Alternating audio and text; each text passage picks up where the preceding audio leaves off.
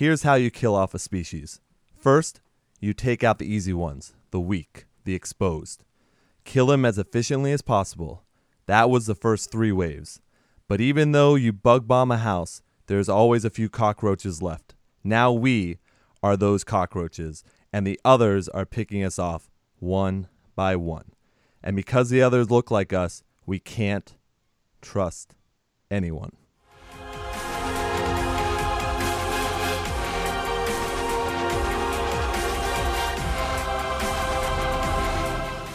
Look at that, Kelly. One take. Nice. One take on that quote. Welcome, everyone. It is Ian Hates Movies. My name is Ian. And I'm Kelly. And once again, I'd like to welcome all of our regular listeners as well as all you new listeners, which I know are out there because we're getting tons of feedback and I appreciate it. So keep it up. Let us know how we're doing. Let us know that our choice in movies blow. I mean, especially with the one we're doing today. I can certainly understand that.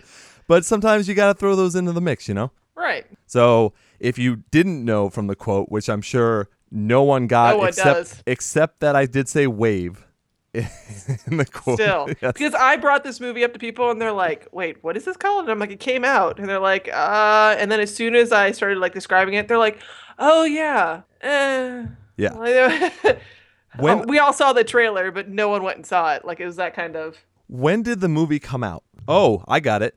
January 22nd of 2016. So it's not even that long ago. No. No. And it's been out on Redbox for a while now, if I'm not mistaken. And I don't remember seeing any commercials for the DVD or Blu-ray or anything of that nature. So just so we don't keep everyone in suspense, we are doing the movie of the fifth wave. And there's stunned silence because no one knows what we're talking about, most likely. Even though the marketing campaign for this wasn't terrible. They had a bunch of buzz going into like the Super Bowl. Now I didn't watch the Super Bowl, but I know they did they did a big trailer during it. I know before that they were hyping the movie up because it's another young adult. It's another YA book to movie transpose. Which I think was their problem because the people that I also talked to about this, that's exactly how they described it. And I feel like if they didn't sell it that way, if they had sold it like any other alien invasion movie, they would have got a bigger group. Much bigger group. That's a possibility. Now, I totally understand why they try it as a YA because if you think about all of Twilight, Hunger Games, the Divergent series, Maze Runner, like you start listing all of them off, they have all done well. Like even Maze Runner does well. Right. But still, all those movies are either extremely fantasy-based or they're sci-fi fantasy-based. When you're doing an alien invasion movie, like there's a certain core group of people. Like I didn't turn this movie on thinking that there was going to be any type of romantic involvement, but every other young adult movie, you know that's there. So I don't think they marketed it like either they didn't cut the trailers right, or it's either you got to go full on young adult, or you got to market this like Independence Day, Edge of Tomorrow, District 9. Like you got to do all those. Well, now I'll say this as some people know, and I think I might have mentioned on the show a long time ago when we had talked about doing this. Like when the movie was coming out, this was on our list of possible movies to see, like in theaters to talk about. Luckily, we did not did not do that. But Zoolander was also on that list. Oh yeah, that's true. That might still be on the list for Redbox. You know. We'll have to see about that. I'm surprised that movie isn't out yet for people to actually rent and whatnot. But what I did mention when we talked about this a long time ago is that I read the book, and I am halfway through the second book, The Infinite Sea, and it's actually kind of, again, similar to the way we did Goosebumps, where we released that. Well, we did Twister on the 20-year anniversary almost. We did Goosebumps when it was being released on Blu-ray. And then the third book in the Fifth Wave series, The Last Star, is coming out, like, I think when this is going to be released or a little bit before it. It's like May 26th is when it's coming out. So this is going to be a little bit after. Wow, okay, yeah. Yeah, so it is timely, kind of. You know, that kind of. But our random sequence of event schemes to just keep lining up because there's really no rhyme or reason to No, it's not a whole lot. No, not a whole lot. But I will, when we do this review / recap / whatever the fuck we do when we do this podcast, I will be comparing the book with the movies, because what I will say is the thing that you just said about marketing wise and hey, you need to kind of pick what you're doing here. The book is it's way darker. I guess that's probably the best way to put it. It's way darker, and they hone in on a lot more of the fatalities and the way the aliens really fuck us. Like, where in the movie, it's more like, okay, we're just going to follow this girl around, and then things kind of happen, I guess, but you don't really care for anyone whatsoever. Like, in this movie, you have no attachment. Like, I don't even know how people can be attached to Chloe Grace Moretz in this as Cassie, the lead character. You don't hate the aliens because you don't know have they really done anything? You don't even know. Right, exactly. Like, it's just, it seems, it comes up more halfway through the movie. I'm like, this is a disaster movie. This isn't an alien movie. Yeah, and the disaster movie only lasts for the first, 15 minutes of the movie. Right. And then you're like, yeah. Then they cut it. Something else is going to happen, right? Like exactly. So let's I guess do the opening for this. So the movie is The Fifth Wave. Obviously, it came out in 2016, which still makes me laugh. It has a 5.7 on IMDb, a 17% on Rotten Tomatoes, and a 33% on Metacritic. Now, this may be the lowest rated Rotten Tomatoes movie we've ever done on the show. I'm going to have to look back. I wish we had people that just loved our show so much that they kept a whole scoreboard. We need a live tweet thing so people could tell us when we're completely wrong about shit, because that would be great. If only we could do this show live. We're getting there. Hey, it's the goal. That would be pretty awesome. 2017. it'll harken back to my days in radio. I'd be completely fine taking calls. I would love to take calls. That's Line 3. It was one of my most favorite things to do. When I was in radio, because you can just fuck with people. Absolutely. No, radio's the shit. Yeah, especially in a podcast form, because we don't answer to anyone.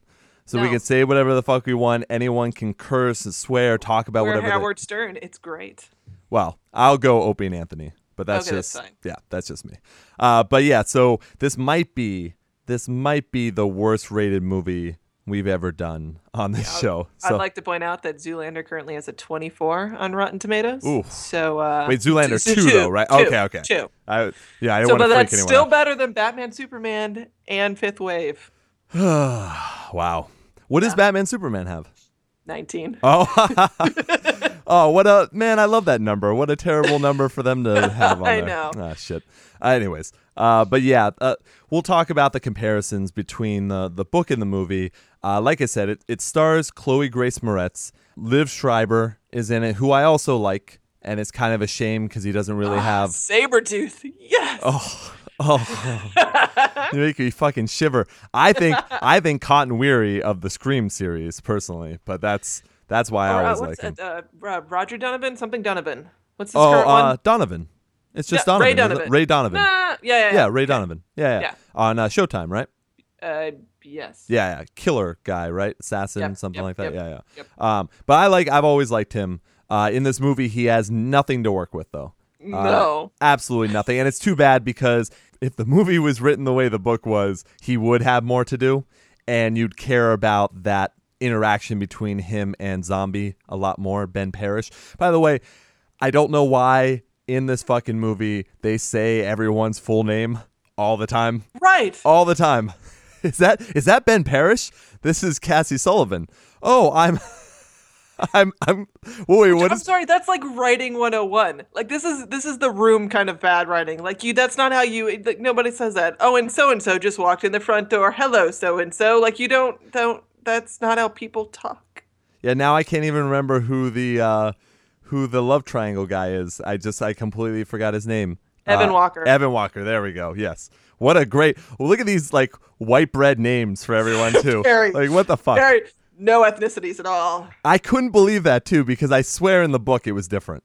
I swear in the book. Now, but let's say this though. So first off, in the book, they really focus in way more for half the book almost. It's a good chunk of the book that they focus in on the waves. So that's a big deal. So for anyone that doesn't know, and even from watching this movie, I'm not sure people would really know what the deal is. But the first wave is the EMP that knocks everything out, like everything. So completely completely puts people back in the Stone Age. And when this happens, millions upon millions of people die because, car accidents, airplanes just fall out of the sky, all that kind of stuff. Older retirement homes don't have their stuff, like all that kind of stuff. Oh, yeah. Anybody hooked to anything medical device wise, all that stuff would have just wiped out. Yeah.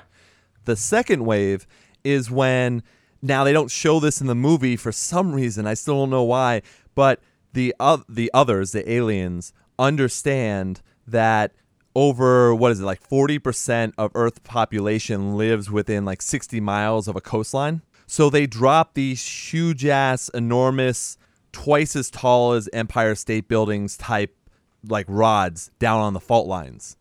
And that's why the tidal waves and all this shit, because you only just see a tidal wave once. They make it seem like they cause natural disasters, but they don't show you how. Right. And I don't know why. How hard would that have been to show that? Because they had a budget of $30 million and it wasn't in the budget to CGI. And water's much easier to we could steal stock footage from, Day After Tomorrow to just fill all this in. Very true. Kelly and I were talking about, go ahead, say the numbers before we go on with this. Be more specific. Oh, the numbers of the budget and the and how much they actually made and stuff. Yeah. What do I got lots of numbers here to be more specific. Okay. They only spent $38 million budget wise, which is extremely low for this type of movie. Your average budget for an alien invasion movie is at least 50, and that's an independent film. That's not a majorly produced film, for purely CGI purposes, as well as costume, monster makeup, all that stuff. And sadly enough, this movie only grossed 34, so they're still $4 million short. Yeah, and for a disaster type alien movie, it should have been way more. That budget should have been. Oh yeah. But especially for a young adult movie too. Think of Twilight and Hunger Games and all that shit. How much money they have. Oh, Hunger Games is ridiculous. I believe Twilight was pretty bad too when it comes to their budget as well. Yeah. But so that's the second wave, and technically you can pun intended on that one, I guess. But that wipes out millions and millions and millions of people at least.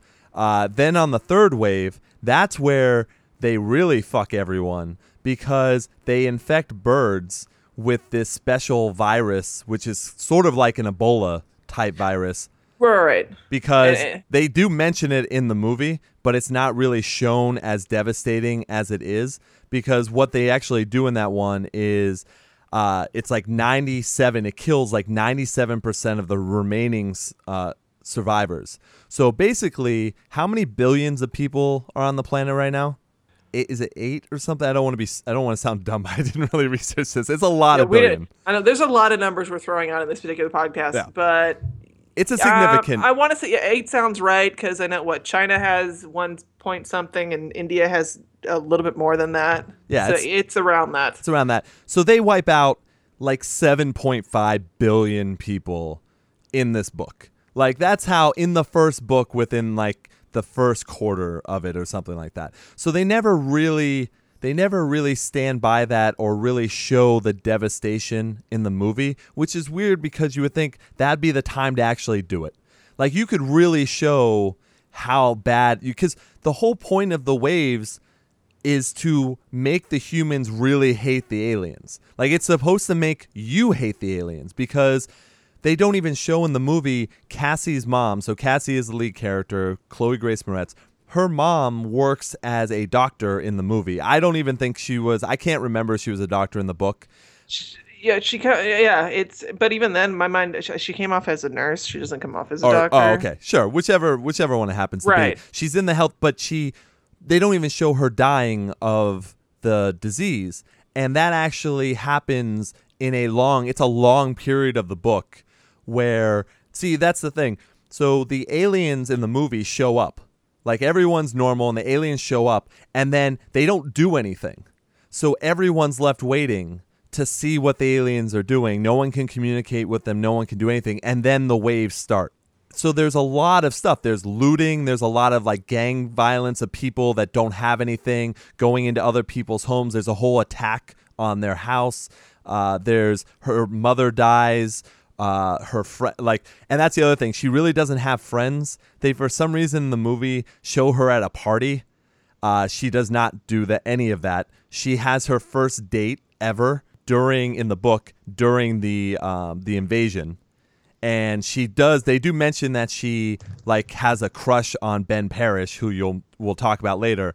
In the movie, she's like, oh, she's talking to her friend, which I don't even think existed in the book. And she's like, oh, they're like, you should get together with Ben Parrish because your parts match up. And it's like, what?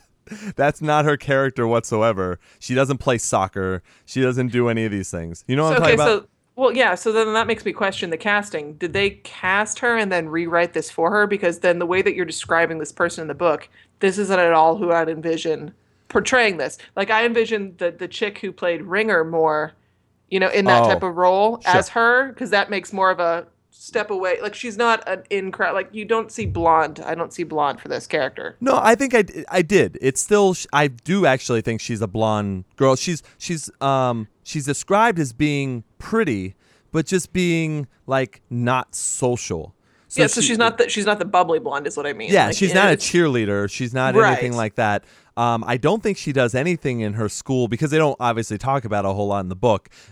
In this movie, they show her playing soccer for some reason, which I don't believe she did any school activities or any of that. She's supposed to be like, it's actually okay in the book because it kind of makes sense. She was kind of a loner herself. So when everything goes to shit and she has to take care of herself, it's not a huge change. Right. Which makes sense. Like, that's good storytelling. I'm fine with that because you can do the fish out of water story, but she's not really fish out of water. It's not that far of a stretch for her. Yeah, exactly. So the casting wise, I don't think it's bad casting, but it's also a question of like, did you see the remake of Carrie with her? No. Okay. It was on Netflix and I took a look. I took a look because I had to. But the whole time, and I think it's Julianne Moore is her mother in that movie. She was freaky. Like, that was very well done. Ooh. Yeah. Like, as the crazy religious mom. Yeah. Yeah. She was very good in that. But Chloe Grace Moretz, you're looking at her and you're like, hey, that's a very attractive girl. And if she just combed her hair, she'd be the most popular girl. Just take your glasses off and you'll be so cute. Seriously, it was very much like that. Like, she did not look bad in that movie because Carrie in the original, you can tell why people would pick on Carrie. Like, you can tell, unfortunately. That's just, But in the other one, you're just like, hey, where was that jock guy to make a bet with his buddy to make her cute and go ask her to prom? Like, right? It would have been fine. Hello? Yeah, it wouldn't have been a problem. So I wouldn't say necessarily it's bad casting. It's just bad writing of the movie itself. Because once again, they didn't follow the source material the way they could have. Yeah, they're pandering. And because they pandered, it didn't, like I said, you either need to push this as a full-blown young adult, which, by the way, I did pull up some numbers. So the first Twilight budget was only 37, so it was $1 million less, but they grossed $100 million. Hunger Games, on the other hand, was $158 million. No. First Hunger Games was $78 million, and it grossed. And it grossed opening weekend $152. All you people who watch all that shit should be ashamed of yourselves. Edge of Tomorrow budget was $180 million. Well, that makes sense. But that wasn't even a terrible movie, though. Like, no, that actually has a 90% on Rotten Tomatoes. Yeah, and I would put it at a 75 or 8. I mean, I would lower it a little bit, but it was still like, that was a movie where you go, oh, Tom Cruise is actually being someone different for most of the film. And then he turns into Tom Cruise. You're like, okay. You're like, all right. Now he's but Tom I Cruise. watched that movie for Emily Blunt. Like, I thought she was fantastic. Yeah, I thought she was very good in that movie, too. I totally agree. And then for another, of course, one of my favorites, in 1996, Independence Day came out, and their budget was $75 million. So, that was back in the day, Bucks. Back in the day. So... It's one of those things where, like, you can't do these type of movies without at least close to that. Either you need to do, you can go cheaper and do young adult, but you got to go full on young adult. Or if you're making an alien movie, you need a bigger budget. Right. Exactly. So let's let's also I'm gonna hold off on talking about the fourth wave and the fifth wave until we go into the movie. Get to that point. Yeah, okay. yeah. But it's one of those things, and I will tell you, Ringer was a perfect casting. Ringer was perfect casting. Oh for no, the book. she was great. Yeah, even book wise, that's the sort of girl you would imagine in that role. So that certainly works. But yeah, it's just man, the book was well written, so there was nothing wrong with the book that way. It was a little bit iffy at times because it is written young adult wise, but the guy, I think his name is Rick Yancey, he straddled the line of very adult with the actual like young adult kind of thing, with how many people they killed and the brutality of how they killed them, which they don't show in the movie. Yeah. Plus, I mean, it's kids getting killed all the time. Like that's the other thing too. True. Which is not in the movie, really. Did you see? Oh no, I can't think of it. Damn it! Oh, I hate this so much. I don't know where you're going. Continue on. It'll come back to me. Okay. I can picture it. It's the camera movie, which I can't think of the name of the camera. It's 1950s. I want to say it's a J.J. Abrams. It's about the kids. Super 8. Thank you. Oh, of course. Well, I know everything. But that's the same kind of. Shut up. That's the same kind of like that. Okay, well then we could shove it into that realm then. What do you mean? Because it's that same kind of like you're still seeing it from that young person's perspective and watching the horror and devastation kind of a deal. Sure, but I'm talking about not actual on a global scale, but and I'm talking about actual kids dying too, though. So I mean, let's just say one thing from when they get to the base where children are being trained and everything. There's a deceased and storage facility. It's called like like scavenge and process or whatever the fuck it's called. But that's where they go through dead kids' bodies, and every kid has to do it. Like their squad has to do it, and they have to go through all the dead people and like strip them of good things that they need and get rid of the others and throw them in the fucking trash. Like this is a very concentration camp, leave us your shoes kind of a thing. And that's one of the big deals I had with the movie was that whole thing was very concentration camp in the book. You're supposed to hate the aliens. In this movie, there's nothing that makes you viscerally hate them. Like, have you ever watched the show Falling Skies? Maybe 2 episodes. All right, it's a very, very good show, but it plays that line very well of campy and serious. And towards the and I would definitely recommend, if you haven't seen Falling Skies, give it a chance. The last season's a little rushed because they realized they were running out of money and they were finishing up. Like they didn't get canceled, but they knew where they were going, but they had to kind of rush it a little bit.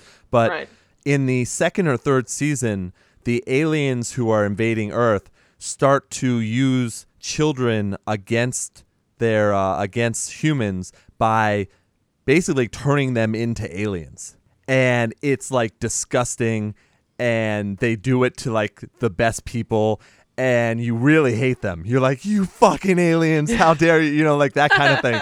Like there is no, in the book, there's a little bit more of that kind of thing of you hate the aliens. You're like, fuck these guys. Like they're using us against us and all this kind of visceralness, where in the movie, I just didn't get any of it. Like I'm even trying to look into it more than maybe a person who didn't read the books would be. And I still can't. I couldn't get anything from it. Well, and as someone who I'm coming into this as a complete novice, and I'm watching this movie, and I'm okay. So it doesn't really know what it is. It's not a young adult. It's not a disaster movie, but I can't say it's an alien movie because they haven't given me an alien. Like, are you trying to be Cloverfield? Like, will we just never see them? Like, is it that kind of a deal? Like, what are you doing here? I'm lost, and I'm an hour into the movie. Yeah, and that's the thing. Even in the book, you only get a glimpse of the aliens as their true form because they're not aliens. They're like nothingness. And it seems like a cheap way to get out of it. But the whole point is that they had to give up their bodies in order to travel far or something like that. So they basically run as databases. That's kind of, and so they're literally inside the humans as a separate person. So they don't have a true form. It's not like Evan Walker is going to open up and he's a green guy. Like, that's not how it is. So they don't explain any of that in the movie whatsoever, but they do in the first book. And I'm not even going into the second book. All the stuff I'm going to talk about, except for one, and I will note when I talk about the second book. The first book, it actually goes way more into this stuff, because basically what happens is the fourth wave is that humans, it's not that humans are taken over by aliens. It's that humans, when they were fucking born, like when mothers were pregnant, these aliens were able to sneak into humans' bodies and awake when they reached a certain age. Right. Well, they kind of touch on the whole sleeper cell thing a little bit, but Yes. not to any depth. Yeah, but that's what it is. whatsoever. It's absolutely that. Yeah, that's so they grow up human thinking everything's fine, and all of a sudden another consciousness basically takes over your own. And most of the time they can't fight it, but it seems like Evan does in a way, but we'll talk about that later. We'll get to that. Yeah. So all I can say is Warm Bodies. That's immediately where my mind went watching this, and I'm like, Jesus Christ, this is Warm Bodies. It's a zombie that can feel because he feels love. I watched that on a plane, and that's why I didn't think that movie was too bad. But then I think when I watched it, like, in real life, I was like, what the fuck is John Malkovich doing? Like, why is he in this movie? It makes no sense. Maybe someday we'll have to do that movie. Yeah, we'll see about that. But yeah, so we'll start with the movie, the beginning. They start off with Cassie going, and this is a scene. This is a very important scene in the book, and they didn't start with it in the book. But basically, she's walking towards a gas station, and she's got a gun. She's got a rifle. So this is, she's farther into the future than what they're going to start with.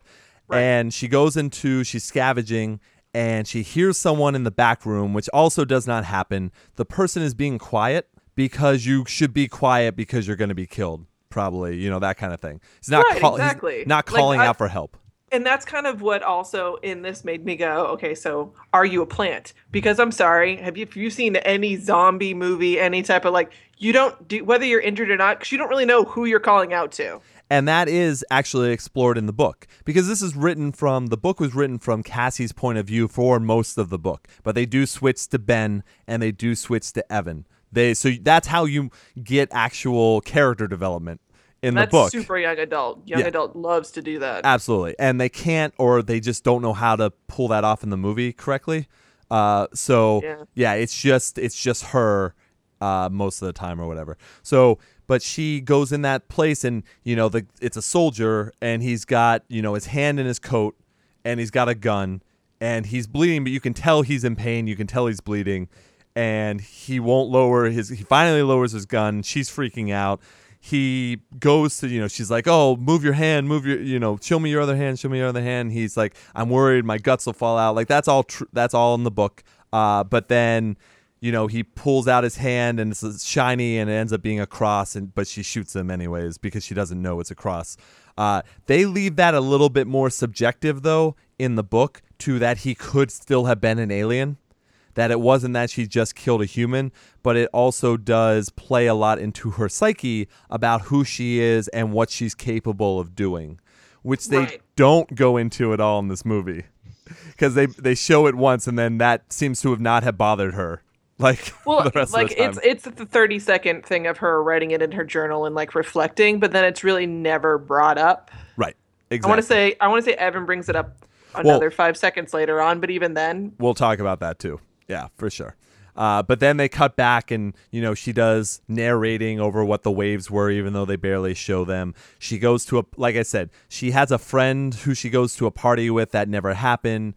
Ben Parrish definitely did not know who she was, because that's actually a big deal in the movie. But she was the one with the crush on him. He's the star quarterback. That kind of basic cliche-ness. And then the aliens show up. And they don't do anything for a while. That's the ominous part, is the aliens show up and they don't do anything for a long time. And then all of a sudden they hit that first wave, which is the EMP. And they show it in the movie very briefly. They show a plane fall out of the sky, which was, I mean. It was War of the Worlds with Tom Cruise. That's what that was. Yes. Yeah, very, very much so. And, I mean, there are similar things. War of the Worlds, the aliens technically were on the planet before humans, and in this movie, humans were infected with aliens a long time ago. Whenever a generation Right. ago, whatever you want to call it. Right. So they just go through those opening scenes, and you basically realize that, fuck, you're supposed to dislike the aliens, but who really gives a shit? And what happens is Cassie is left with her young brother, Sam, and they have a horrible line in this movie where he's getting introduced to people, and he's like, my name is Sam, but people call me Sammy, but then my sister called me Sam's. And you're like, okay, bro. Like, that's great. Like, what was that supposed to be interesting? Like, I don't know. Well, see, now this character confused me because it was one of those, I understand you need to give her a reason to do everything she's doing, Yes. but I could give a shit what happens to this little kid. He's kind of a pain in the ass. There's not a lot of heartfelt stuff that really goes on between them, at least not in the movie, that makes me care at all what happens to this. Well, in the book, obviously there's more. They go through the death of their mother together. Like, she takes care of him. Obviously she has to become like the mom. Ron Livingston wasn't a bad cast for this role of the dad, but he has nothing to do. Where in the book, the dad, now, bear in mind, the dad still is killed in the book, so it's still all about Cassie. But the dad is much smarter and has more wisdom in the book than he gets to show in the movie. So they definitely, and we'll talk about the Sam. We'll talk about Sam's later. When we get more to the base, because they ruined whatever they were supposed to be trying to do with him. So we'll get to that for sure. But yeah, so it ends up being, her mom dies. Pretty much everyone she knows dies. She thinks Ben Parrish dies. She sees him the last day of school when the EDM hits for the first. Did I say EDM? You know what? Sometimes I feel when EDM hits here, that life is over. So that's EMP. Wow. Yep. When the EMP hits. That's the hashtag. I want to let you know it's going on this episode. I'm writing it down right now. Hashtag EDM. Yeah. Yep. I could see it. Or hashtag EDM life is over. Yeah. Yep. So she still has her crush on Ben Parrish, who she never met. Now, Ben Parrish, I also don't think was a great casting call with this one. He's supposed to be like the more jock high school kid kind of thing, where in this movie I didn't see that as much. No. But, not really a big deal. I just love the fact that this is his second Zach movie, because, I loved him in Jurassic World. Oh, shit, that was him. Wow. I knew you didn't pick up on that. I did not pick up on it. I hate the movie even more now. Fuck. No. So Cassie, so I guess one of the big moments is that Cassie, her dad, and brother, because they can't stay at home, like there are marauders around, the leftover humans are like trying to ransack, they have no food, they don't go into any of this about them being hungry, like any of that kind of stuff, which obviously happens. Right. Dead bodies are just piled in the streets. Burned bodies are all over the place because people could not. If you can't keep up with that. Yeah, absolutely. Exactly. And you had only a small window of opportunity it was only certain people that survived the virus. Like, that's just the way it was, because the birds are all over the world, and they just like pooping and shitting on everyone, and that's how shit gets, that's just how it works. So, which they touch into, like there's 7 birds to every 1 human, blah blah blah. Your 70. Your numbers are against you. 70 birds to 1 70, human. Yeah. right? But they don't go into the horrificness of this. You know what I mean? Well, right, and they say avian flu. Like my mind would not have gone to this is a tweaked version of Ebola. Like that's a whole nother level of stuff you got to deal with. Yeah, exactly. Because also with Ebola, when they die, they would just start spurting up blood, which would infect other people. Like, it's a ton of stuff. But yeah, so they didn't go into that. Like, this is similar to like Stephen King, The Stand. That's how little amount, like maybe a little bit more people survive this, but that's how like terrible the aliens are supposed to be, is without even washing, like they didn't even come down and do this themselves. They got their dirty work done, without even having to lift a finger, basically, like that kind of thing. So that's why you're also supposed to not like them. So one of the pinnacle moments of the film is that they go to this little camp that they find. And they don't go into, in the movie, any of the dynamics of the camp, which they did in the book. So there were already people running it that weren't the smartest. So the dad had to be more of the leader-ish type person, but still keep low, like all that kind of stuff. All those little bits and pieces that make a book better, they do not go into in the film. She has a boy there that likes her, and they go through a lot of things with that. She's taking care more of Sam. Sam does have that stupid teddy bear. That does happen, in the book. He's like 5, so whatever. Right, right. He lost his mom. He's probably not going to live that long, kind of thing. Hey, which is almost one of those. How have you survived this long anyway? Like, I feel like you would have been one. Like, you would have got the kid that got sick, and would like, like I could see them easily killing him off. Like technically, if you think percentage wise, they probably had the most people of a family survive. Like only losing one was probably like the best thing you could have happen. Right. Yeah, that kind of thing. But yeah, they show up and there's lots of things that go on in this camp. But basically, the dad he does give her a gun at one point, which happens in the movie. And that's smart. Very, very smart of the dad to do that kind of thing because he kind of saw what was going on. But then also, the big difference in this whole thing is that in the book, they come and they collect the kids, only the kids. They don't, they make the false claim that they're going to come back for the parents, but they only collect the children. Cassie is not considered a kid. I was going to say. Yeah, so she does not, there is no, hey, I left my bear. This is what happens in the movie. I left my bear in the thing. And instead of her telling people, like, give me a minute, I have to go get the bear, she just runs off like crazy. No army guy, no one thinks there's a problem. And then the buses leave without her. And Sam does not put up a fight. Like, he is not yelling like, hey, stop the bus. My sister who you just saw get off is over there now. She needs to get on the bus. Doesn't even try to get off the bus himself. Yeah, nothing. So that's not how it happens. But Colonel Vosh, who is Liv Schreiber's character, he does show up with the army people and everyone thinks they're saved. That's the whole point, of course. Who wouldn't think that? Now, they stay with them, I think, a couple days trying to go over certain things or take control over certain things. Now, what happens in the movie is that Cassie, who's still apparently unaccounted for all the time now, she is outside of the main cabin or whatever the fuck they have. She sees everything go down in the cabin itself, where Colonel Vosh, for some reason, tells people that the 4th wave or the 5th wave is that aliens are among them, which makes no sense to tell people that, right? It doesn't, his point of view. But they have to do that because they haven't established that they were there before the EMP. Well, yes, but there's a way in the book that they established it that would have been better. That's what I'm saying. Like, it didn't have to be done there, but what they do is everything goes down in this cabin where they start talking, and then the rambunctious people themselves start pulling out guns and freaking out, saying that they're not aliens. And, the person next to them might be an alien or whatever, like all that kind of stuff. Which you can see happening. You can. Because those survivalists are already paranoid to begin with. Well, sure. But let's mention though, so when the fire started, when the gunfire started, they lost some of their soldiers as well because of that. In the book, they just fucking wipe them out. It's a slaughter. Right. And that's better. That's a better way to do it, because why would Vosh tip his hand?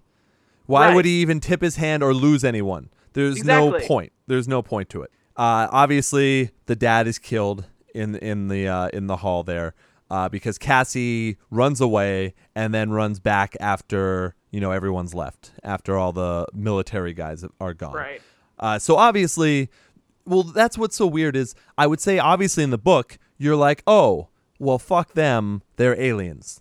Like that's what you come to a conclusion about.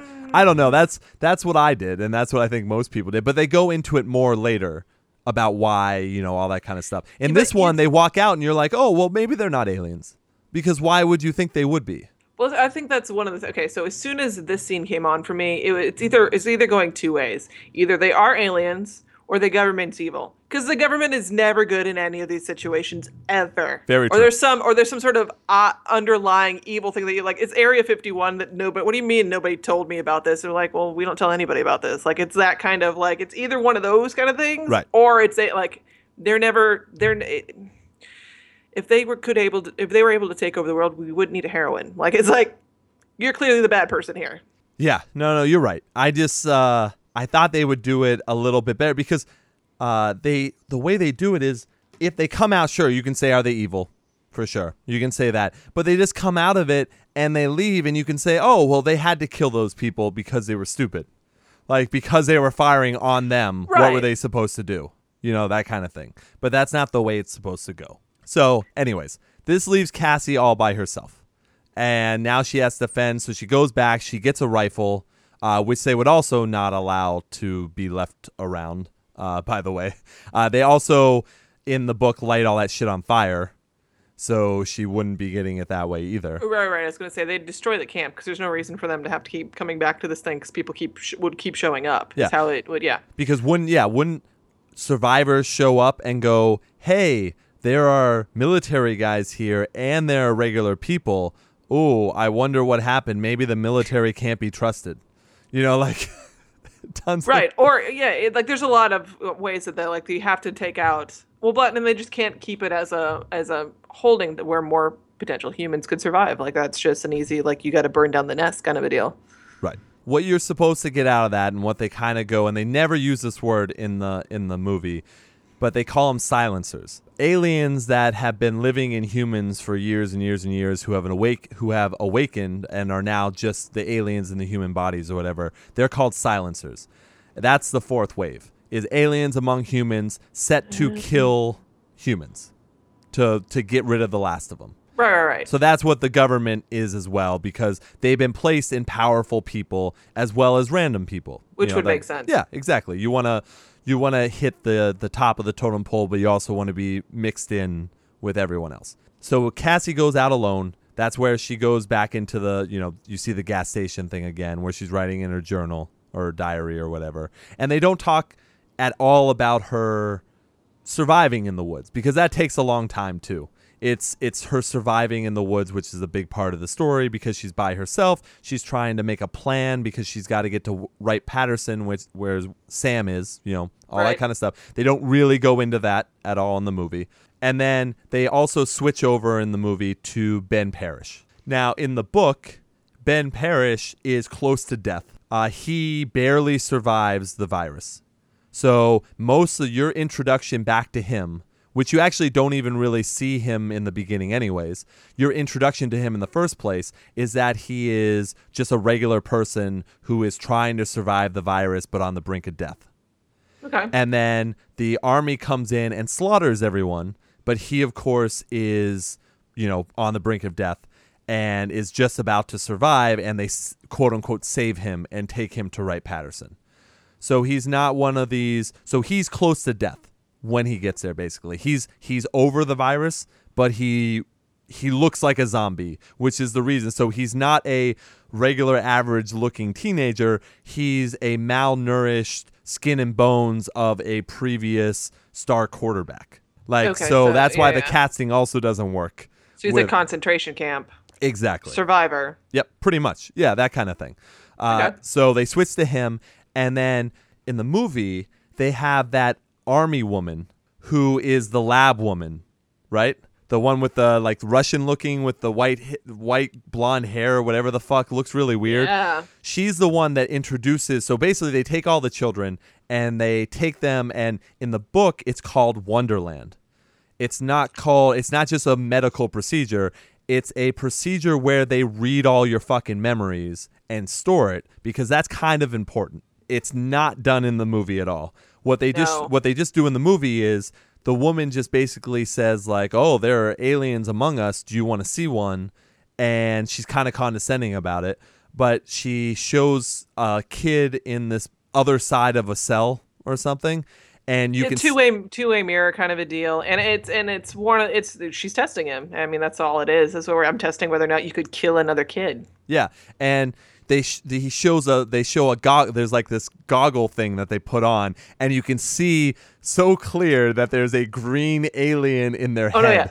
My mind went to, oh my God, Futurama. I have so many memes for this. Brain slug planet. Yes. Yep. But what's funny is it's so comical that you would think, even though they would kill you probably, you could just turn around and be like, that's not real. Don't be That's stupid. all CGI. Yeah, that's really? really dumb, because that doesn't even look like a brain. So No. I don't even know what's going on here. But of course, she hands him a thing, and the test is, can you press this button to kill it? And he does. Now, in the book, that's a completely different character. That's a lab woman, not an army person. It's a lab woman, and she doesn't even get Ben until Ben has a huge rehab thing with Colonel Vosh, where Vosh is the one who handpicks him and is like, we got to get these alien sons of bitches. Like, I need you. Like, basically scrubbing what he is and making him zombie instead of Ben Parrish kind of thing. So that's completely gone in the movie. Right. Which that I actually had a question about that, because all of a sudden he is this colonel's best friend, and they give you no backstory for why you're suddenly the head of your thing and doing this, and you just are. Exactly. Okay. Nope. Because you don't seem like a superhuman person where you're not a super soldier by any means. Like, I don't see why they'd be like, clearly this kid can run this. And that's the point too, is he's not. And he takes him a lot of work because he was just a quarterback kid. They're all kids. Right. No one's superhuman. They're not aliens. They're just regular people. So in the book, it is like a concentration camp where, they're squadrons. They're squadrons of kids, and each one of them has a corporal or a leader. Now, the one they kind of molded the lab person in the movie with this colonel, which is Colonel Resnick. And Resnick's a dick. Resnick is the one who punches the kids and uses all the information from Wonderland to make fun of their personal lives. So when the doctor in the movie, the army woman, whatever, in the movie looks at his locket and is like, "Oh, is this your sister?" Well, in Wonderland, it shows that Ben was a fucking coward and let his sister die from I think it was burglars or house raiders or whatever. Like, he let his sister, and now that haunts him. So he uses that against him all the time. Like, it's very, we need to break these people down. Oh yeah, and this is all brainwash. All that stuff. So in the movie, in the book also, there are a bunch of different squads, and in these squads they all have to compete against each other as well. So games. Yeah, that kind of thing. Well, not kill each other, but but the highest ranking squads get to go out into the field, all that kind of stuff. So they bring in Ringer to help them get up in the rankings, which is they briefly show that she tells them how to shoot better, but it's more than that. Yeah, it's more than that. And this is the other thing too. Sam is not brought in as he's a young kid and he doesn't go through this. Sam went through all of this with him. So they all have shaved heads and they've all been beaten down, and Sam's nickname is Nugget. And his is Zombie, and there's Ringer, and there's Teacup. You actually learn personalities from all these people, and they lose one of their members because he goes psycho. He goes Dorothy, they call it, and he goes psycho and kills himself basically, or gets killed because he's trying to kill other people. And that's where they go to the sorting facility at one point, and it's his body and a whole ton of others that they're going through. And that's when they start getting a little bit iffy, because they're like, they told us he was okay. Yeah. And now he's showing up dead, but they can't show that they're scared or worried about it. But those are the first inklings of what's going on here. Is there something else that we don't know about? None of this stuff is in the movie. No. And this is supposed to make you hate. You're supposed to hate Resnick. You're supposed to hate these people that are making their lives shit. And really, they're training these kids to kill people, to kill humans without them even knowing it. That kind of thing. So it's more badass and more sickening in the book than they ever show in the movie. Yeah, I can say you sold me on the book. Like, I've already put it in my Amazon account. Well, don't go crazy. It's okay. The book sounds good. Well, it's okay. In comparison to the movie, this is a completely different movie. I'm just saying there are probably much better books I can recommend you than that. But I'm just saying. I'm guessing, a fairly easy read, though. Yes, it is. And I will finish the second one. And I will probably do the third because I like to know what happens. I have to, that kind of thing. But I was asked to read these. It's the same as someone asked me to read Hunger Games. So I did. Believe me, I have read Hunger Games, and that's why I can make fun of it so much, is because I know the in and outs of the story, and I know how bad of a writer she is. This guy's not a bad writer. Rick Yancey is not a bad writer. It's the translation to the movie that blows. That's Which just, is always hard because there's no book that's translated perfectly well into movie. No, absolutely. It's just, they're not written that way. Right. And yeah, because you get one of the things that Yancey does very well, and I'm not sure how he does it. Maybe he has a young kid, a young girl at home or something like that. But her inner monologue is very well written for a young person that has to deal with the consequences of the new world. Her inner, like, oh, I still like boys, because when she meets Evan Walker, she's like, well, holy shit, this guy is cute, but I don't know if I can even trust him. Like, there's lots of inner monologue stuff that's very well written. Okay. That kind of thing. So he could still do the immaturity level and bring that level to it, and both, yeah, exactly. Because she, even though she was a loner, it doesn't mean she just all of a sudden knows how to survive by herself. Yeah, you're not automatically an adult. Like, exactly. No. Exactly. So I guess that's a good way to leave that. So just know that even though in the movie they don't train Sam and they don't do anything with him, and he's left as just like a kid that needs to be saved. In the book, he is trained. It turns out he just happens to join Zombies Squadron with Ringer, but they actually teach him, and he actually has to be an adult. You know what I mean? Like, he goes through having to kill people. All that kind of stuff. Let's leave Ben and Ringer and them for a second there, and let's go to Evan Walker. Cassie is walking along to Wright Patterson, and she comes up, and I thought scenery-wise they kind of hit most of the marks on what I imagined this stuff to be like. Woods are easy, but she comes out to a street, to a main highway where it's littered with cars. It's very zombie-esque, like apocalypse-esque kind of thing. And there are fresh bodies on the floor. On the ground. They're shot in the back, they're shot in the head, all that kind of stuff. And then all of a sudden, she gets shot through the leg, and she rolls underneath a car. And they don't really show it as much here, but she basically has to decide. She stays under the car for a lot longer than she does in the book. And she has to decide, hey, am I going to bleed to death underneath the car, or do I have to fight back? So she kind of does the same thing in the movie where she runs away and she starts firing. Now, by the way, there are only so many bullets in that clip. And when you're done with that, it doesn't keep clicking after you're done. The right. Barrel's out, whatever. But she uses all of, and I just want to make this because this was a thing that they fucked up in the movie. There are no more bullets in that gun when she's done. And then she passes out. That's kind of what happened. But this one was, in the movie, it looks like, wait, why did you just pass out there? Like, that makes no sense. Yeah. But she is bleeding profusely in the book. Right. So she wakes up. And she's in a farmhouse, and she doesn't know where she is, and she's bandaged, and she's in an IV. She has an IV, and it's a teenager, basically, maybe a little bit older, maybe 18, because I think he mentions in the book that college. Yeah, college level. Yeah, something like that. It's Evan Walker, and fuck that movie for one thing. Oh, we'll get to it. I don't want to say it now. I don't want to say it now. But basically, it's like another handsome guy. It's another handsome guy because apparently in every young adult movie and book, every single person's attractive. So the girl always has multiple choices. Apparently, the guys never have multiple choices for what girls to go to. Twilight, she's got two people. There's two people in Hunger Games. There's two people in Divergent. Yeah, I mean, she picks one pretty quickly in Divergent. But still, yes, you are correct. And she's not a looker either. So I don't know how she got the guy that she's with. Oh, I'm so mean. Oh my goodness. Anyway. Hey, we got to add more humor to this. Sassy. So yeah.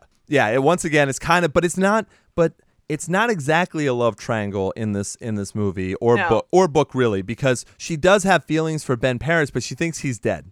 And It's just a crush. It's a 16-year-old girl's crush. It's not like, whatever. She has to take a long rehab time. This was a major, a pinpoint shot. It wasn't just a wild shot. This was a shot to capture someone, which they don't talk about in the movie. It was a shot done on purpose, not to kill, but to capture kind of thing. It's a long time in the book of a lot of trust issues, a lot of, like why, she thinks right away he's an other. She's like, why would I trust you? Like, you're still alive. You're in this nice house. The world is falling apart, and you're somehow living here. Totally like, cool. Yeah, that kind of thing. And he goes, quote unquote, hunting every night and leaves her alone and locks her in the room. Like, there's a bunch of stuff that happens in the book that doesn't happen in the movie. In the movie, they have one scene where she tries to get out of bed, falls, he comes, he gets her, he like changes her bandage for her, and then she's like, I need to leave, and he's like, okay, I'll go with you. Like, that's cool. Yeah, that is not at all how it happens in the book.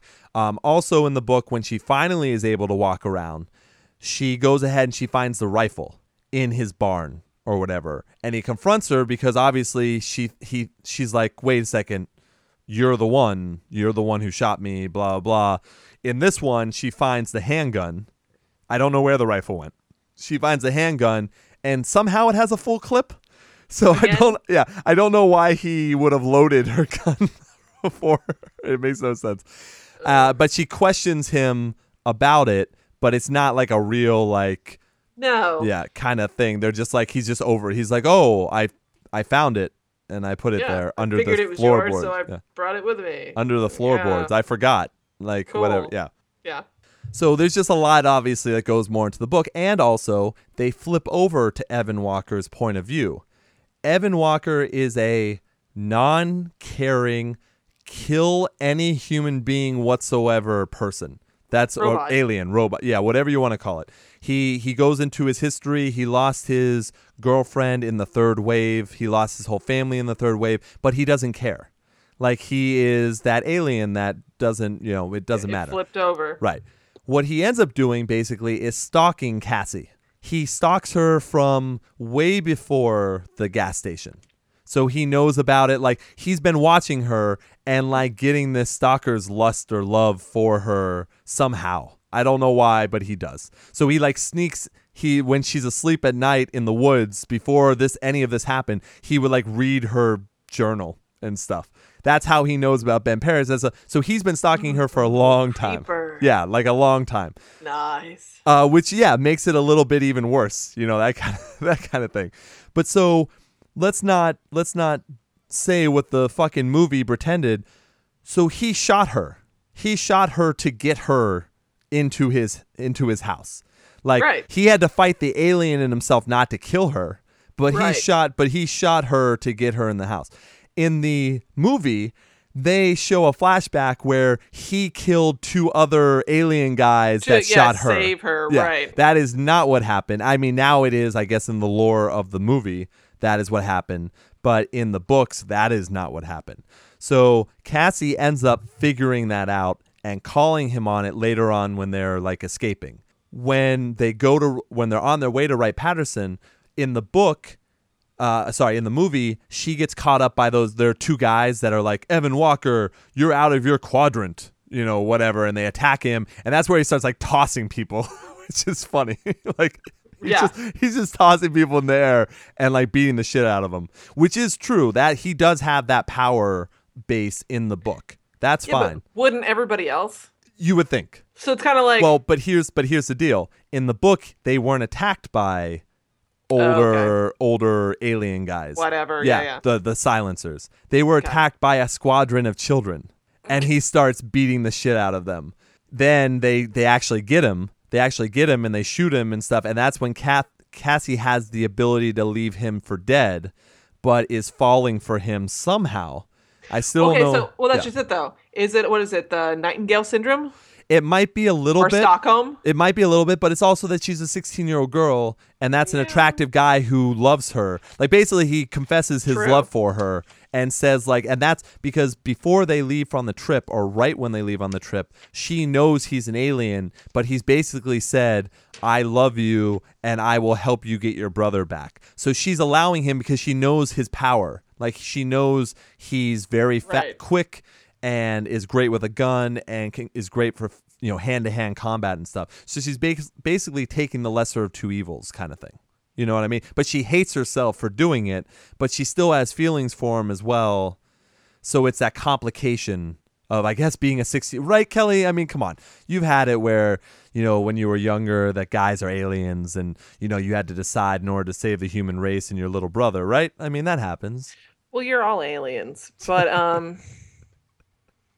it's a little too much self-sacrifice on my end to be completely. Yeah, okay, sure. Well, I'll tell you, the writing was still a little iffy in that part for the book, because you're still like, hey, Cassie, you're going to basically. So they allude to it, but basically in the book they have like alien sex, which is like, oh my god, like Coneheads.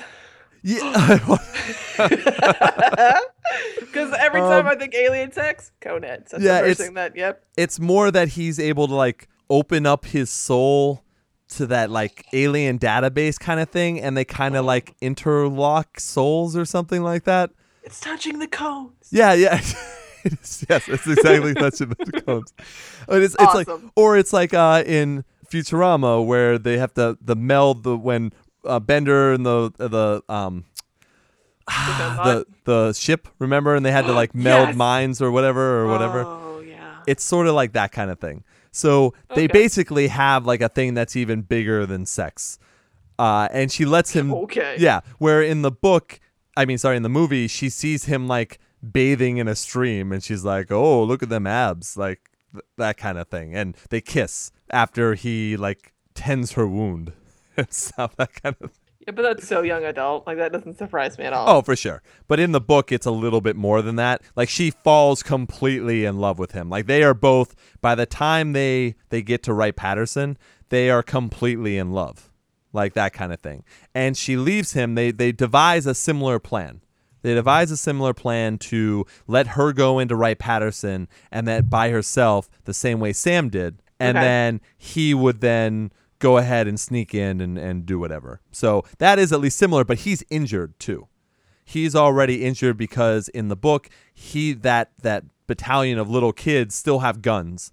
And when he's saving Cassie, he can't run right through them, so he does get shot like a couple times, I think. Or like injures, like his groin and his like rib cage. I don't know, some fucking shit. And you know what, man? He still sucked it up. He did. Oh, he did. In the movie, nothing happens to him. Basically, he disposes of those two guys and makes it work. Yeah, and has no issues whatsoever.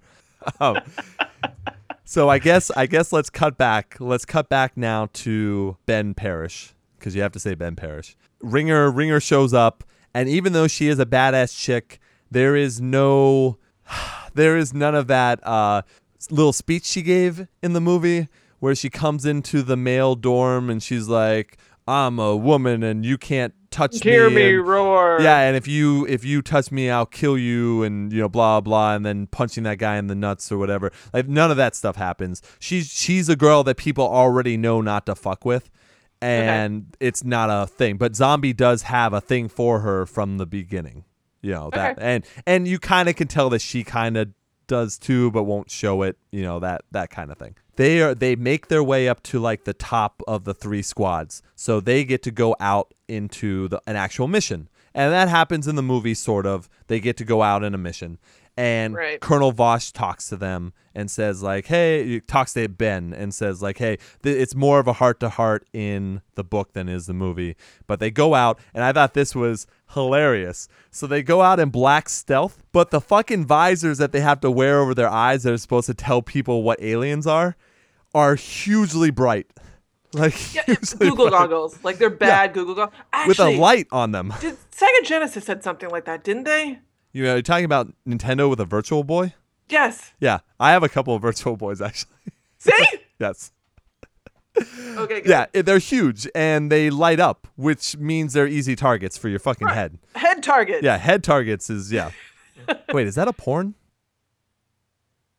I want to say yes to that, actually. I just wanted the moment of silence for everyone in the audience to also be thinking about that. Right.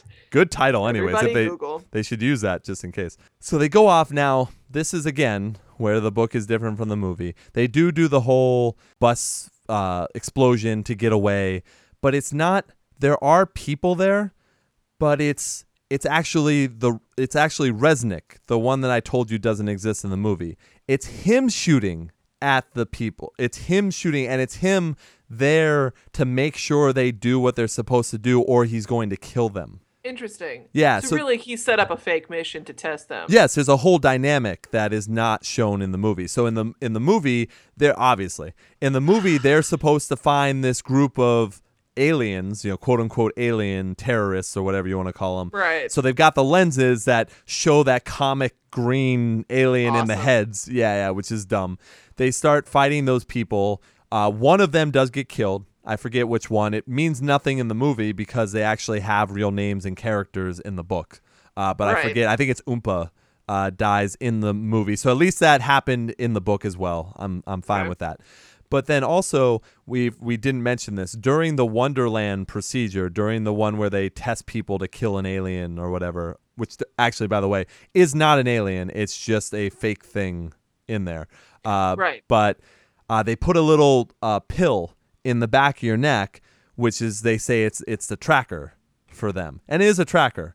But what it also does, and you put this together, is it's actually, if you take it out, you'll have, the lens is what makes a green thing appear in the person's head or whatever, and the tracker keeps it from appearing on yours. I mean, it's brilliant in a way.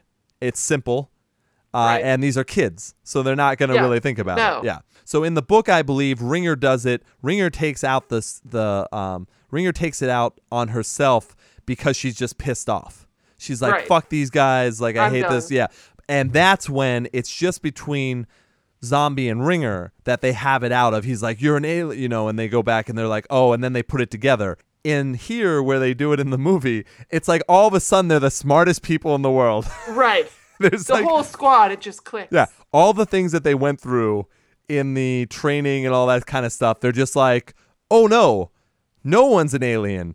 The army, the army's an alien, are aliens. We're it was so funny. I started laughing out loud of how quickly they put everything together. Where in the book, they actually had to work things out and have other things happen that actually brought this epiphany on. The amount of brainwashing they would have had in the book, that it wouldn't have been that fast of a turnaround, but they didn't give you that in the movie so they could make it work. True. Yeah, very true. In the book, Zombie and Ringer track Resnick and kill him. And then they do something similar to the movie. They have to find the right place to shoot Zombie so that he can go back by himself. So that is true. That does happen. And it's not, Ringer does not want to shoot him like it seems like in the movie. It's just, that's supposed to be, I guess, her badass character more in the movie. She does shoot him in a appropriate place, but in the book, he takes it way more seriously because it is a serious wound. Where in the movie, he's just like walking around again after he gets patched up. Cool. Yeah. It was nothing like that in the book. He's Flesh wound. Yeah, he basically gets the wound infected, I believe. Yeah, the wound becomes infected in the second book, and it sucks. It's more realistic in the book than it is in the movie, of course. Of course. Whew, man, I'm getting tired talking about this shit. So they go ahead and... We're getting there, don't worry. Yeah, we're getting there. Oh, what I did also forgot, I looked up in the goof section because I remember laughing at this when the movie was on as well. When Cassie first tries to run away from Evan Walker in the house, in the farmhouse, she trips on a wire that sets off pots and pans to make noises. Basic thing. For booby trap. Yeah, to make sure no one comes in his facility or whatever. That line is gone as soon as Evan runs by, and I was like, "Evan, watch out! You're gonna trip." But no, he was fine. It was just gone. Which would have been awesome. Yeah, that would have actually been a lot of fun. And by the way, there were eyes, they called them, but not drones, and they weren't as prevalent as just watching them above. It was way more than that in the book than in the movie too. They simplified all that shit for the movie. Let's start from here. Ben goes back. He basically says all of his squad is dead. Yeah, platoon has been taken away, blah, blah, blah. In the movie, Sam is tied up by Ben because he doesn't want him coming to the mission. In the book, he's not allowed to go to the mission yet. Okay. So either way, he has to go back to get him. So that's fine storyline-wise. That's fine. So then also, Cassie makes it in to the facility. She does kill, or no, actually, she doesn't even kill the woman lab person in the book. Which actually, that lab person, they're calling her Sergeant Resnick, just to let you know. So she should have been way meaner. And there should have just, I don't know why they couldn't just have a lab woman. Yeah, whatever. Budget. Yeah, she doesn't go through Wonderland. She doesn't do any of that kind of stuff. She just gets a suit and starts walking. Obviously, there's more trickery and walking around and almost getting caught in the book. Right. Yeah. But now Ben, who goes back, now obviously in the book, he had a more personal relationship with Vosh. Vosh, instead, in the movie, just sits him down in front of a whole bunch of other people and is like, yeah, I'm an alien. What are you going to do about it? Yeah, pretty much. That's it. He's like, I'm going to stop lying if you stop lying. What do you know? Like, it's that. Yeah, he just, and in the book, Ben still keeps the facade up that he doesn't think anyone except for the people he's supposed to be killing are aliens. And Vosh says, I'm not sure if I believe you. I'm going to put you through Wonderland again because Wonderland's important because it reads your fucking mind. Reads your memories and all that kind of stuff. So annoying. I don't know why they couldn't just do this in the movie. It's easy enough. It's fucking easy enough. Cassie in the book, Cassie, Sam, and Ben get caught, basically. And Vosh is going to electrocute Sam in front of his sister. Awesome. That's what happens in the book. And that's when still beaten up Evan Walker goes ahead and breaks in and kills like 5 different soldiers and attacks Vosh and saves everyone, basically. Okay. Which is a little bit cooler than just breaking in. Bombs off everywhere. Yeah, and which he does, but he does that after he saves everybody. You know, that on top of the Yeah, and that's again where people get introductions. And now in the movie, obviously, Evan knows who Ben is, but in this one, he sees a picture of Ben, but still doesn't know who he is when he sees him. Not even a day later. You see a picture once, and then it's one of those. He looks exactly the same. True. He looks exactly the same. But yeah, you're right. I probably, if I was Evan, I wouldn't be thinking about the other guy anyways either. So, you know, he's thinking, hey, I'm going to have alien sex with Cassie over here. You know, however they did it. However it works. Hashtag alien sex. Let me continue with the list. That's a good one as well. So in the movie, it's just that Evan shows up, says, yeah, he loves her probably. Or I don't even remember. And then says he's going to set up a bunch of bombs to get out, get Sam and get out of there. They do in both go ahead and evacuate all the rest of the squadrons of children. They do that. Also, there is huge explosions when everyone's out. But Vosh does not have the ability to go get them in the field when they're leaving, which he does in the movie, which is very strange. Okay, yeah. He just down or whatever. He watches them and then gets in the helicopter. Even though somehow he knows the place is supposed to blow up, I don't know how that works. It's also a lot more dramatic with the rescue than it was in the movie itself. But basically, Ringer shows up, but it's more of them, and they show up, and it's more of like they have to die because it's basically the whole base is falling into a crater, and they have to dive to the Humvee or whatever, however they did it. But the whole thing you're supposed to think of is Evan Walker alive or dead?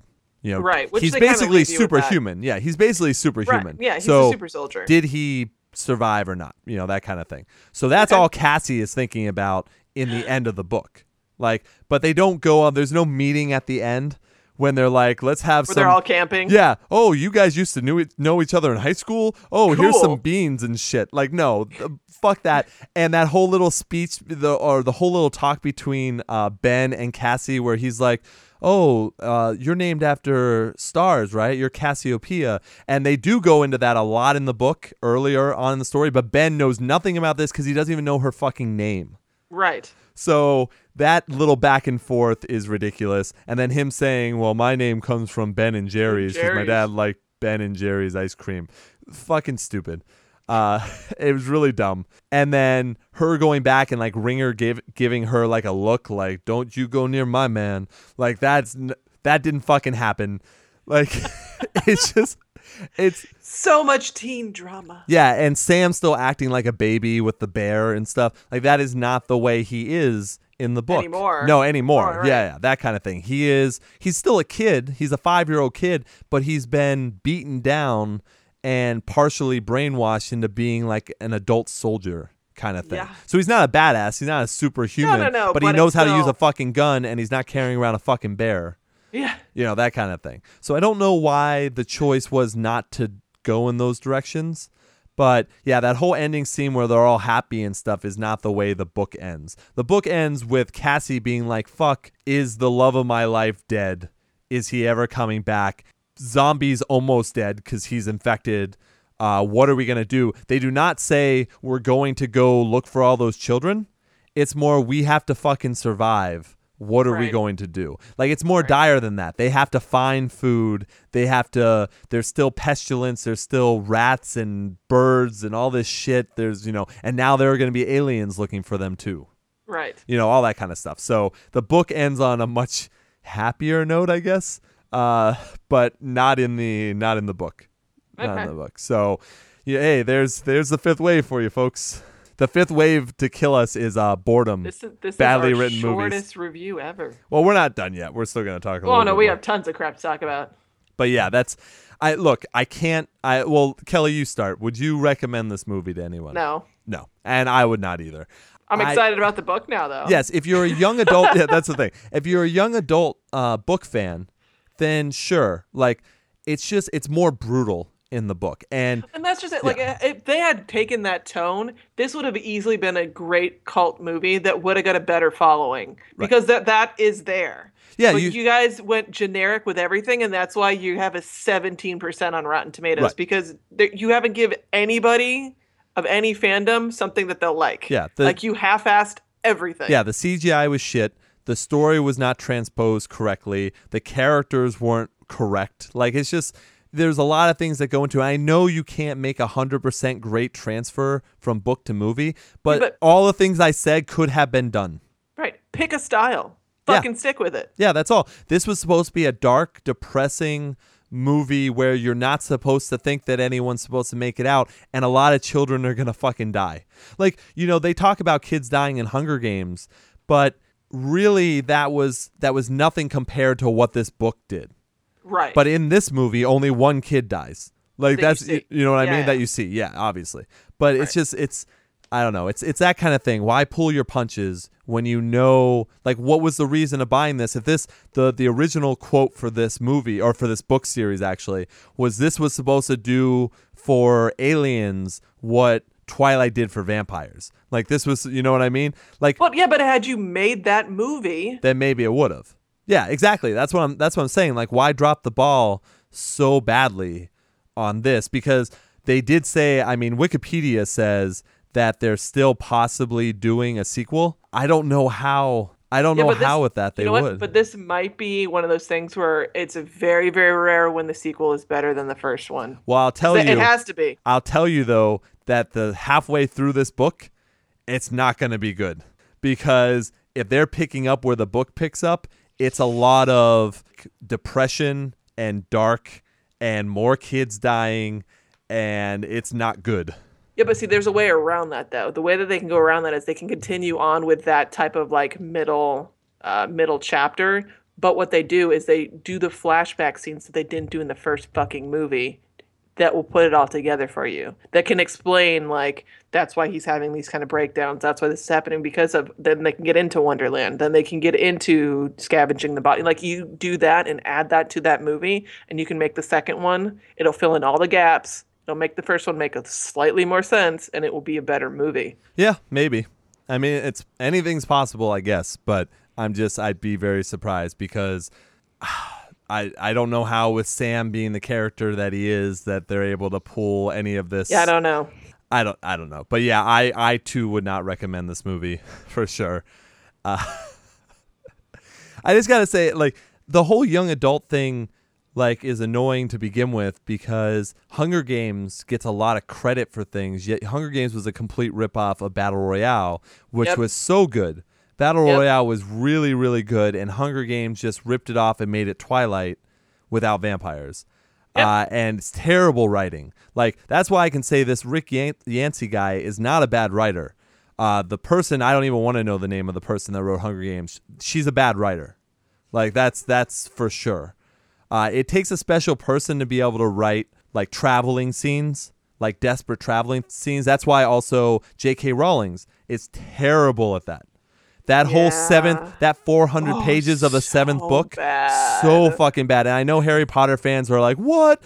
What are you talking about? No, because that's a horrible part of the movie, too, where I'm like, really, guys? Like, this is the movie you made 2 fucking movies out of? You couldn't have made the 4th book 2 movies and actually explained the games better? I couldn't watch the end of those movies. I couldn't do it. I think I watched the 5th one, and I was like, oh, this is already wrong. I'm not going to watch any more of the movies. But yeah, that was the worst part of the 7th book was you're going to take 400 pages and talk about them whining and walking around the woods very poorly, I might add. But then at the end of the movie, when you've killed major characters that some books were actually dedicated to, you're just going to list out how they died? I mean, you're just going to list them as dead and not even tell the stories? Ridiculous. And I'm surprised that Harry Potter fans never held that against her. Like, how do you get away with that? Like, I know she's great. Like, don't get me wrong. She's great at storytelling and thinking up and taking cliches from lots of different books and putting them all together into one. Like, way to go. You're great. You're better than I'll ever be because I'll never make as much money as you. Like, awesome. You've done a great job. But seriously, you got to be honest with yourself. If anyone says that 7th book was good, and I'm not saying the way they ended it because the ending was fine. Right. But you need to be better about what you choose to write about. It. Like that whole 400 pages is one of those. So you just pretty much had writing block. Yeah. Then you should have just walked away for a while and let it come to you because this is miserable. Like, cool, I can skip all of the. Like, I could literally cut these out of the book and be totally fine with just jumping to that next scene. Yeah, and it's just like in Hunger Games.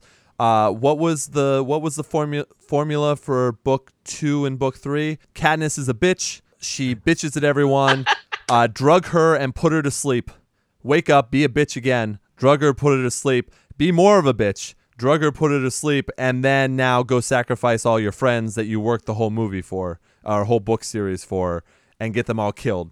And the rumor is, I would love someone to tell me if this is true or not. You can email ianhates@gmail.com. You can find us at Ian Hates Podcast. You can write about it on facebook.com/IanHates. The rumor I heard is that the author of Hunger Games couldn't finish the 3rd book, and that the publishing group finished it for her because she is a terrible writer and could not think of a way to end it. Because if you think about it, the 2nd book is just the 1st book over again.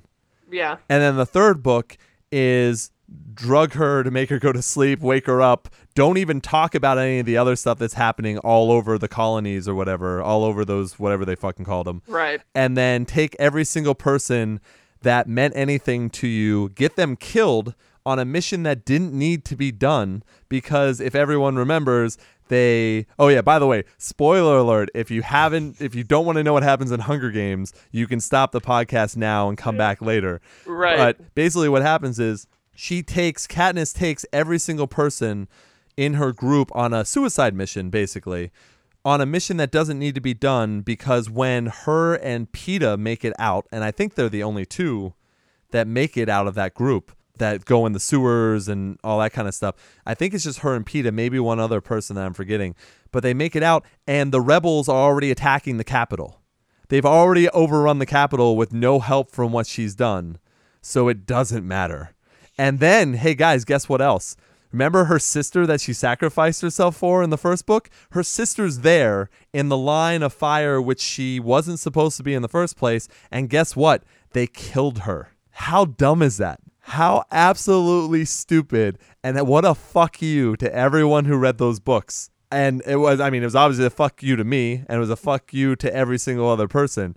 But I laughed out loud when that happened. I was like, I can't believe they decided to kill her sister after everything that they went through. Like, it's very humorous. It's very humorous. And that's another thing. I have watched the first 2 movies, I think, because I had to see how bad they were, and they were very bad. I have not watched the other 2.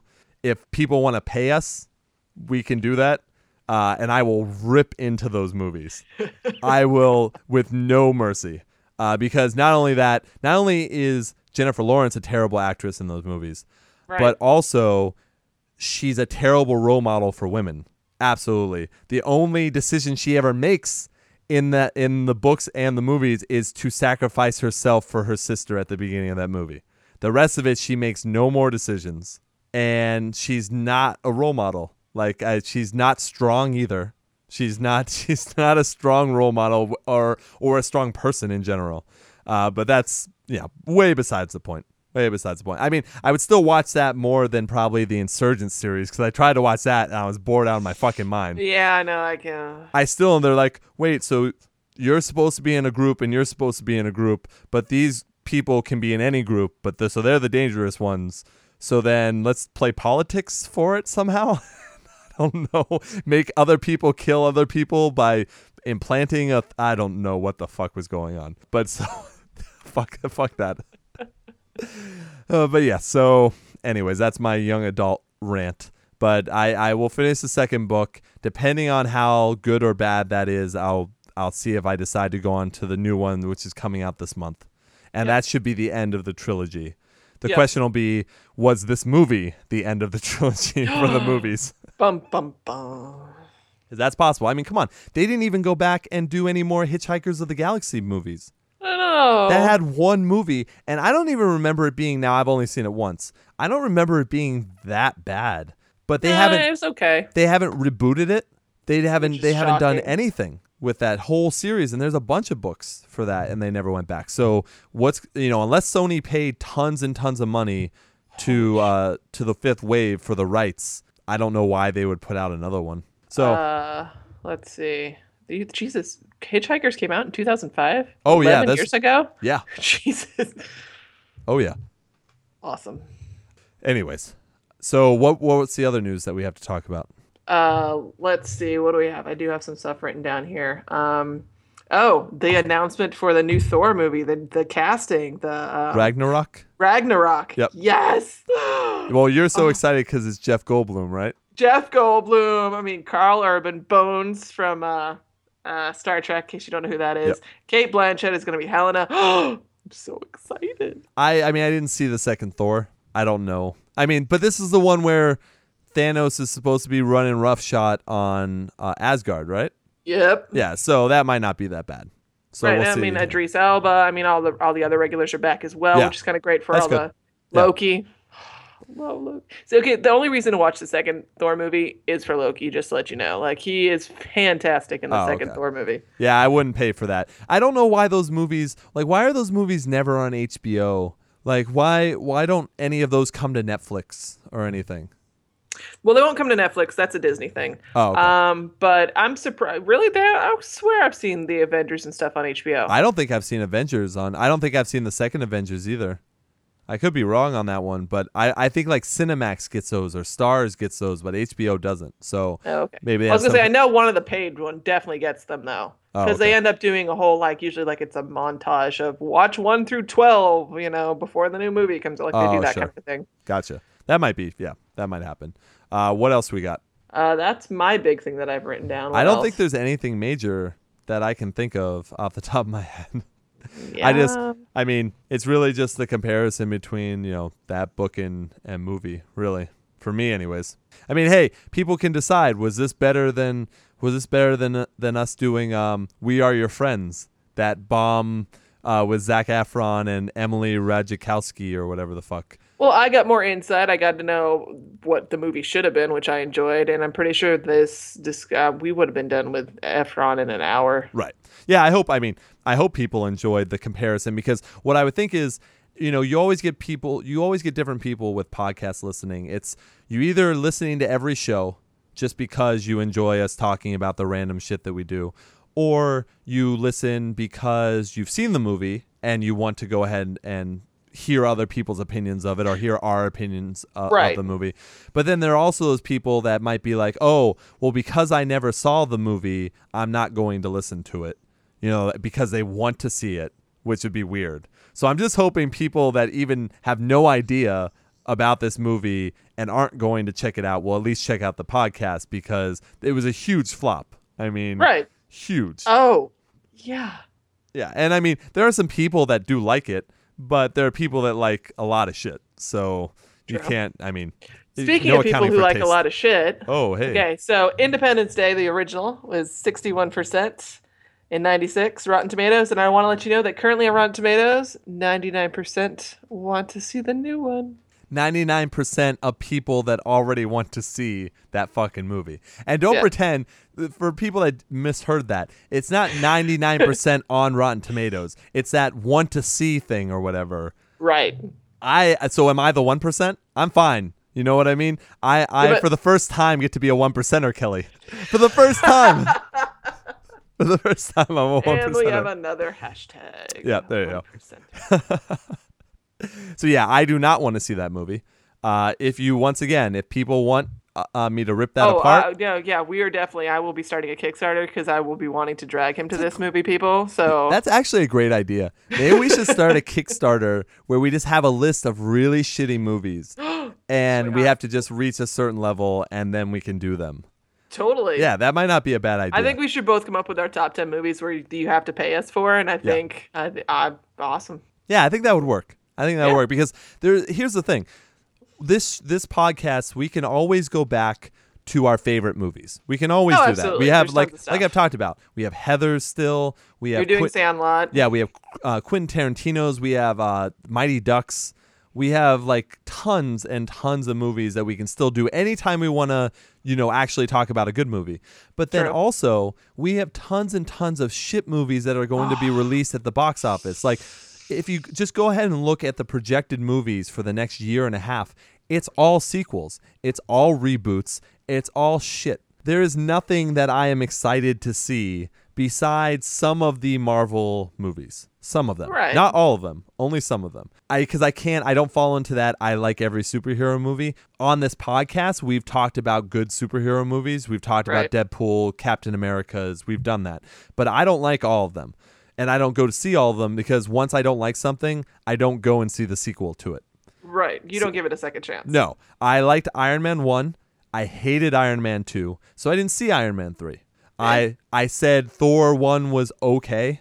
So I didn't see Thor 2. I didn't, that kind of thing. I was worried about Captain America, so I didn't see the first one. And then I loved the second and third one. Like, I'm a weird person, guys. If you've listened to enough of these fucking hours, you should know by now. This is 21st or 22nd episode or something like that. Each one of these podcasts have been like almost 2 hours or 2 hours plus. You have a lot of my life in these podcasts. And then also, if you listen to the music one, or you listen to my other podcasts that I guest on other people's stuff, you know my life. Like, you know a lot of my personality. I mean, you know a lot of the character that I play as well. Right, but you also know, as Kelly knows, Kelly's a very honest person. I'm a very honest person. You're getting our personalities on this show, and then we throw in jokes as characters as well because it's fun to do. Like, seriously, if I could pull off I don't listen to many podcasts anymore because I dedicate so much to my own. But one of the podcasts I'll always make time for is like a Comedy Bang Bang. If you know that one with Scott Aukerman. Yep.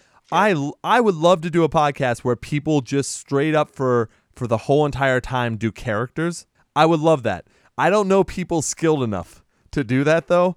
But if anyone ever wants to try that. So are you saying I should give a shout out to all my voiceover actors that I know that are probably listening that would love to do this and actually do this in all their RPG games that we play? Absolutely. And I mean, but I'm talking about actual, not just making a funny voice, but playing, like improving a character. RPG. We create our own characters. Yeah.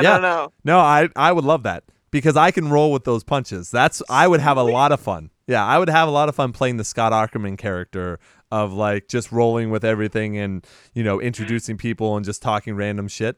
Like, I'd be completely fine with that. So yeah, sweet. That's another direction we can go at some point too. So we're going to review some sort of futuristic movie and we'll have nothing but middle realm characters sitting on the panel to try to review a futuristic movie because that sounds awesome. Or an old school movie with old school people, like we can work it all out. Yeah.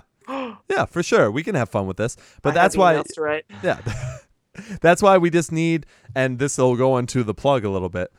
If you guys want to hear this kind of content and stuff, and if you want to continue and you like what we're doing, or even if you think we fucking suck, send us that because I love that too. I have no problem with that. Yeah. All feedback is welcome. All feed belt is welcome. Not both. Both. Both. That's why equal opportunity. That's why. Exactly. So you can go ahead and you can email us ianhates@gmail.com. On Twitter, it's @IanHatesPodcast. That's singular. Ian Hates Podcast. Because if it was with an S, it would mean I hate podcasts. All podcasts. Yeah, that's just not true. Then facebook.com/Ian Hates. And then you can also, you're listening now somehow. Please rate, share, subscribe through iTunes, Stitcher, Google Play Music, any of your favorite podcast listening apps. And then there's also the website where there's a submission form on it too. If you scroll down on the front page, and soon to be Kickstarter. Yes. It's www.ianhates.com, and that has all of the podcasts as well. I may even start, if I have any time, which I don't know where it comes from, doing blog posts as well. You can do all this stuff. I can do everything. I can do everything. I am. Ian's planning on being unemployed to be able to cover all I know, these right? things. There's no seriously. I used to think it's like, oh, you're just being lazy. You're not doing these things, and then you realize, no. There's just no time. So much fucking time. There's no time, and people are asking me. They're like, hey. So when are you going to get on YouTube? Because we have a YouTube channel. We have all that stuff. But guess what, guys? Do you know how long it takes to put episodes on YouTube? Do you know how long a 2.5-hour podcast takes to put it on YouTube? So that's going to be on my end. I'm going to be the one that's going to have to suck it up and do all this stuff. Well, I learned editing software, so I'd be able to do it. I have it. I have that stuff set. It's just it takes so much time to do, because then you also have to change if you want people to be interested somewhat too. You want the pictures to change with what you're talking about. No, we don't. We just need slightly different. Like, I'll actually do my hair and whatever, and then we'll angle it so I can actually kind of see you. See, I was literally talking about doing those ones with a picture in the background and just the audio, and then having like the links and stuff. No, I think that's what I do for the music one. No, we should record our Skyping right now. Oh. Yes, faces and everything. Oh, We're that's gonna so need to get you a awful. backdrop. I don't want people chasing me down to ask me on dates. Like, come on. I just want people to know the sexy voice. More hashtags. I just want. So, H. John Benjamin, is that what you're saying? This Yeah. is what we're trying to play off here? Oh. Okay, cool. Archer. Well, yeah, but I mean, I'm hopefully better looking than H. John Benjamin. Which is why I think hope. we should put you on camera. Yeah. What I want is, you did bring up Howard Stern before. What I want to take live calls somehow and then give a girl an orgasm by having her use the stereo like in Private Parts. Remember that? You don't remember that iconic scene? What? No, I do. Oh, okay. Like, Jesus. That's like a dream. That's like a dream of mine. Look, I started. Life goals. Yeah, I started in radio a long time ago because I loved it. And then you have certain dreams that happen when you're in radio, and that just happens to be one of mine still. That has not been checked off. Ladies out there, think about that. Or men, I don't know. It can go either way. I don't know if they straddle a speaker. I don't know if that works that way. But who knows? I'll send you some links. We can break new ground. The technology's out there. I know it is. Well, I hope all those people that are probably still very glad that they tuned out after the spoiler alert for Hunger Games. I couldn't help it. All right, so we'll be back next week with more news and stuff, because I didn't see any major movie news that I had to talk about necessarily. Yeah. No, just keep in mind that I think the only movie that I might be a little bit looking forward to is The Purge election year. I know we brought that up a couple of times. That's July 1st. Yep. So there's still plenty of time for us to get to that. Other than that, I don't think there's anything major. So what are your plugs, Kelly? Because we should have done that before. Oh, yeah. Okay, cool. You can always find me on Instagram at NerdyGirlIvy, as well as Facebook at NerdyGirlIvy as well. There you go. And we do know we may...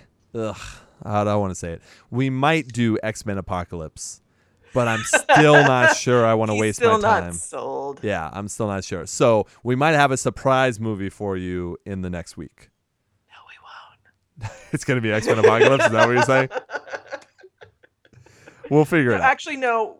It's Wolverine Origins. No. I refuse. I absolutely refuse. I can't put myself through that. Oh, jeez. All right, we're going to stop it here before I lose my mind thinking about that. All right, so, let's say thank you, everyone, once again, for listening. Remember your feedback. If you have it, just let us know. And I will leave you the way I always do. Long days and pleasant nights. Thanks, everyone.